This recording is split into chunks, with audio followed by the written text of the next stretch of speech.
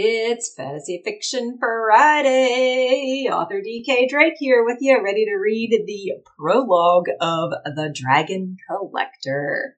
This is book 1 of the Dragonstalker Bloodline Saga.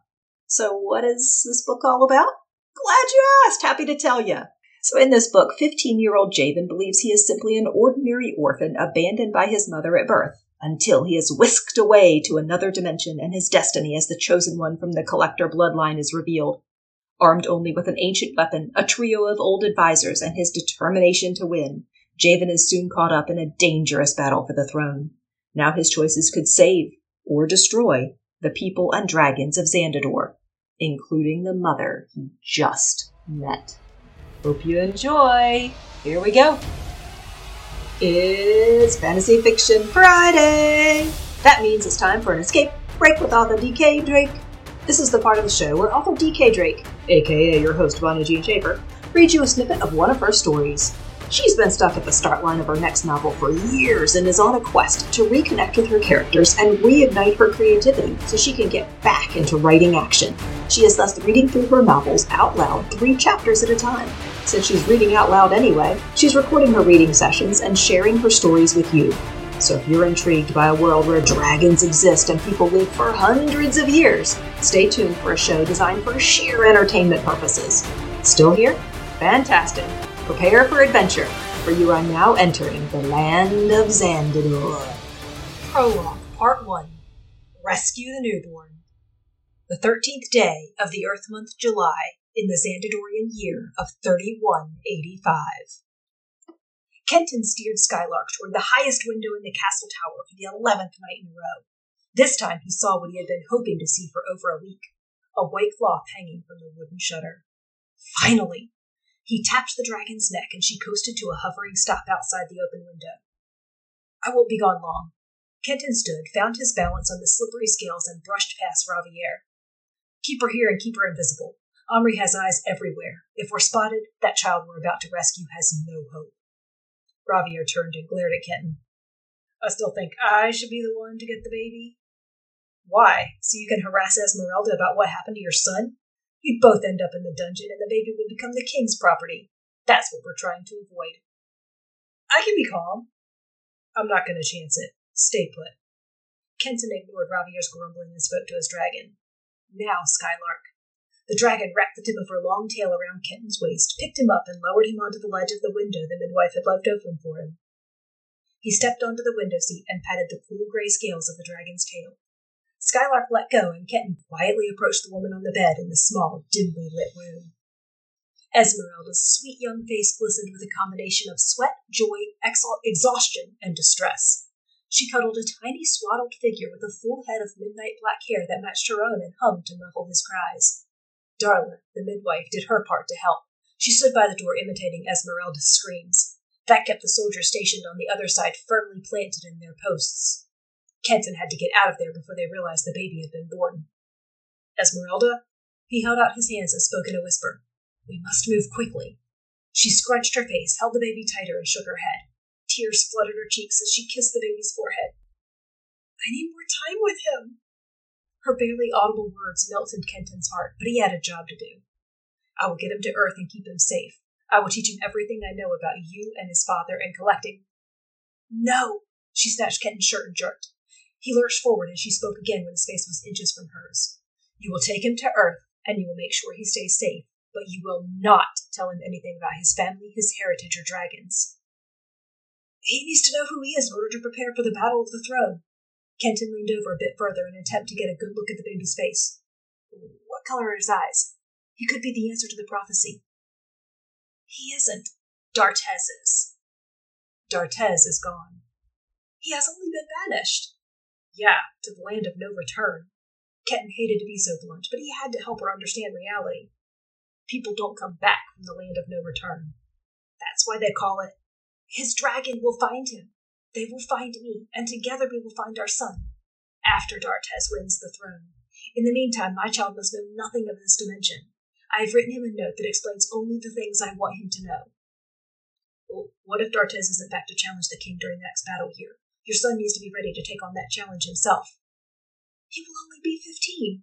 No child that age could ever be ready for such a challenge, and I will not put him in that impossible situation.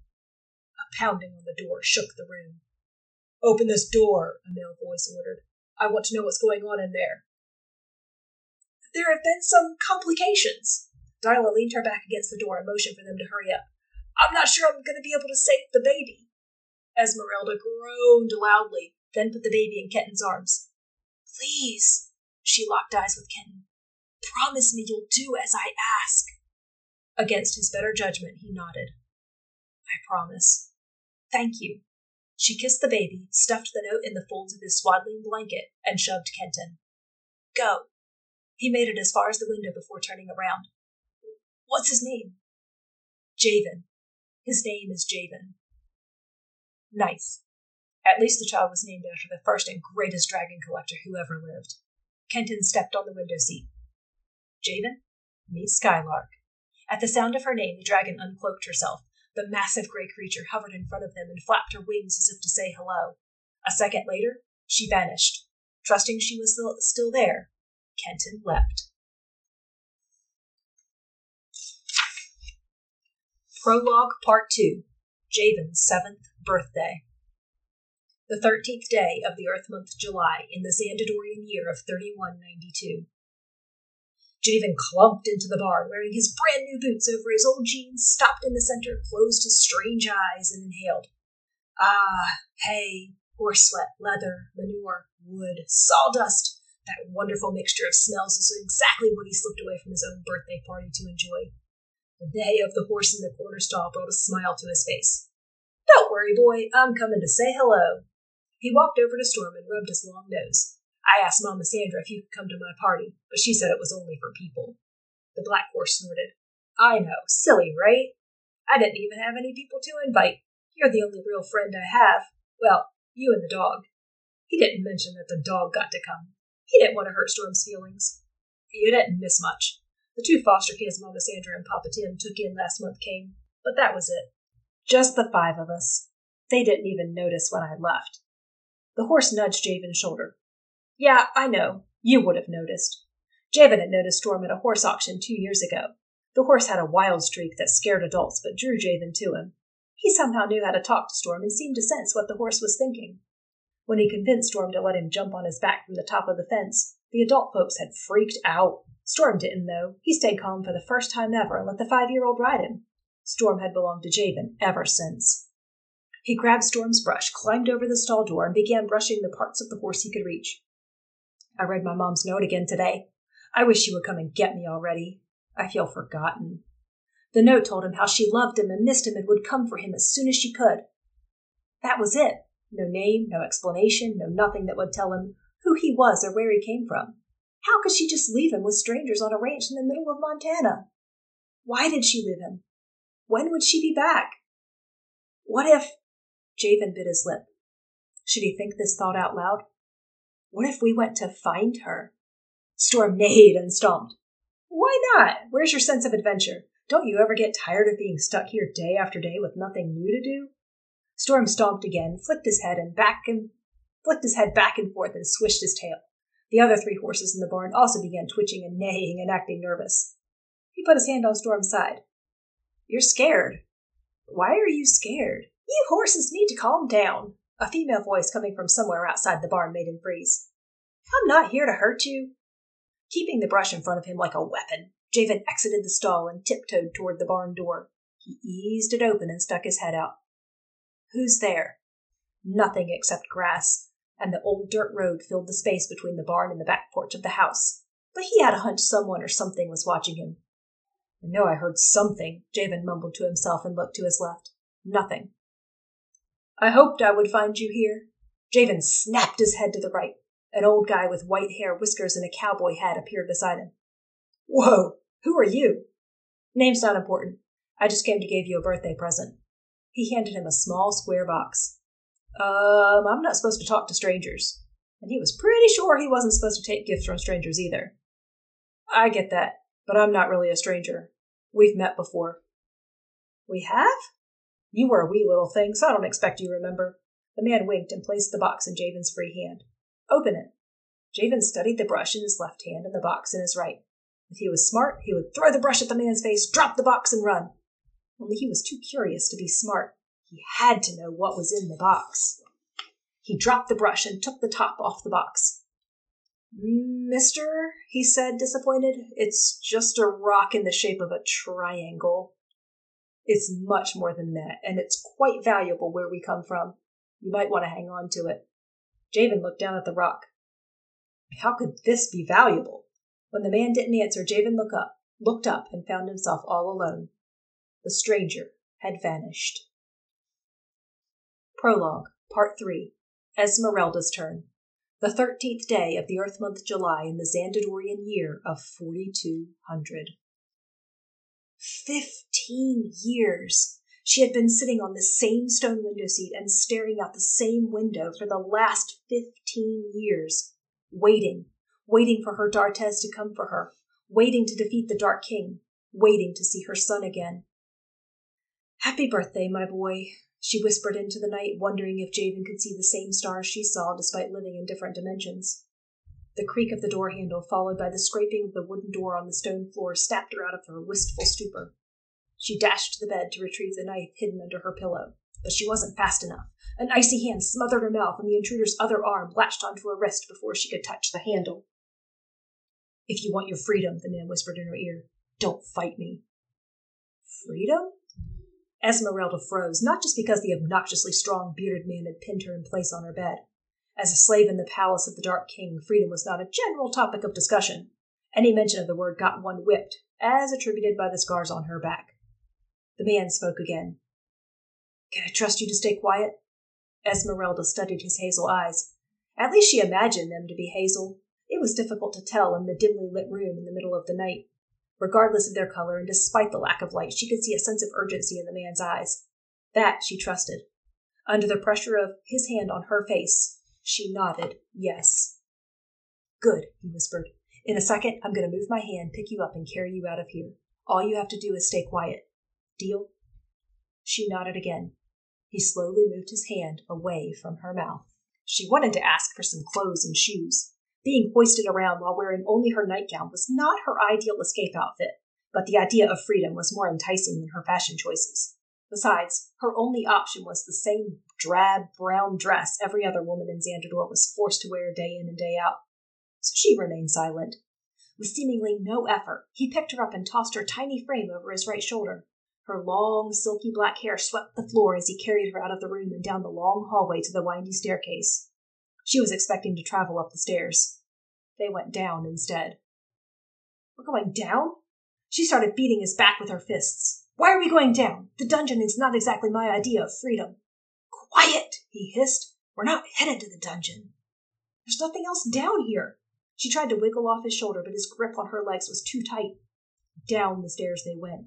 She was beginning to think she had been captured by some lunatic who liked to carry women around the castle in the middle of the night for fun, when they at last exited the dizzying staircase, traveled down a creepy hallway, and entered a huge oval room. The sudden burst of light forced her to cover her pale blue eyes. As the stranger set her on her feet, she began the painful process of blinking to let her eyes adjust to the glowing room. When she could finally see, her eyes were drawn to the brilliant multicolored circle on the floor in the middle of the room.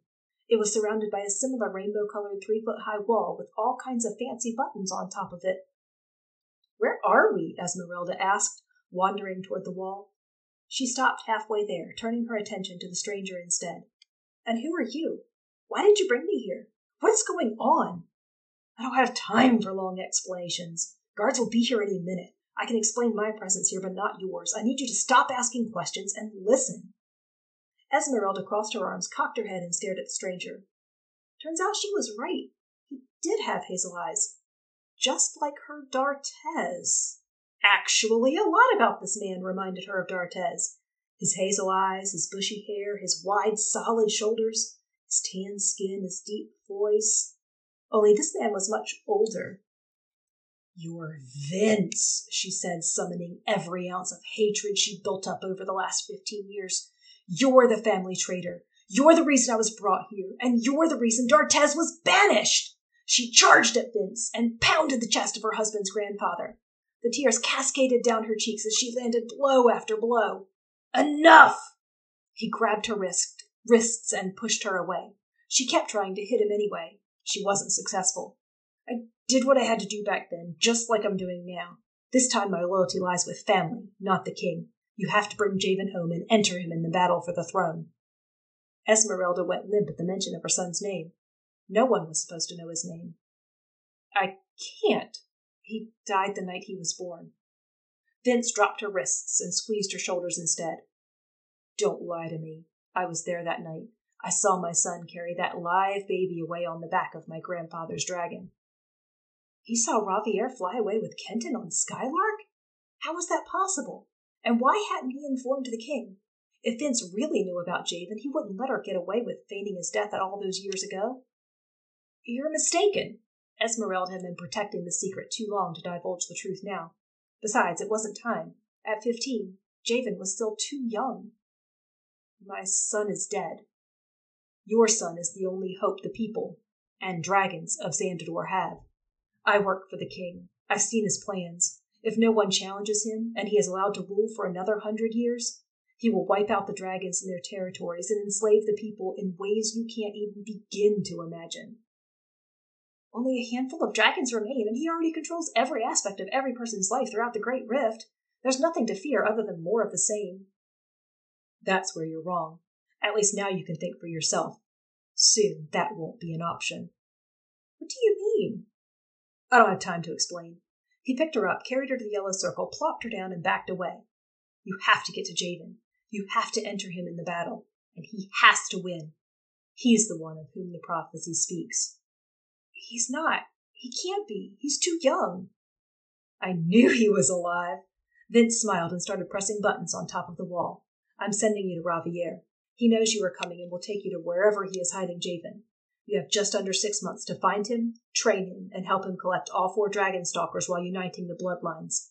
If he fails, we all face a fate worse than death. Wait! Instead of waiting, he pressed one final button, transporting Esmeralda out of the castle. If you enjoyed today's Escape Break episode but don't want to wait to find out what happens next, click on over to authordkdrake.com. There you can become a DK Drake Insider, secure your free starter library, and access all the books from the Dragonstalker Bloodline saga that are available for sale on Amazon. In the meantime, I dare you not to dream of dragons tonight.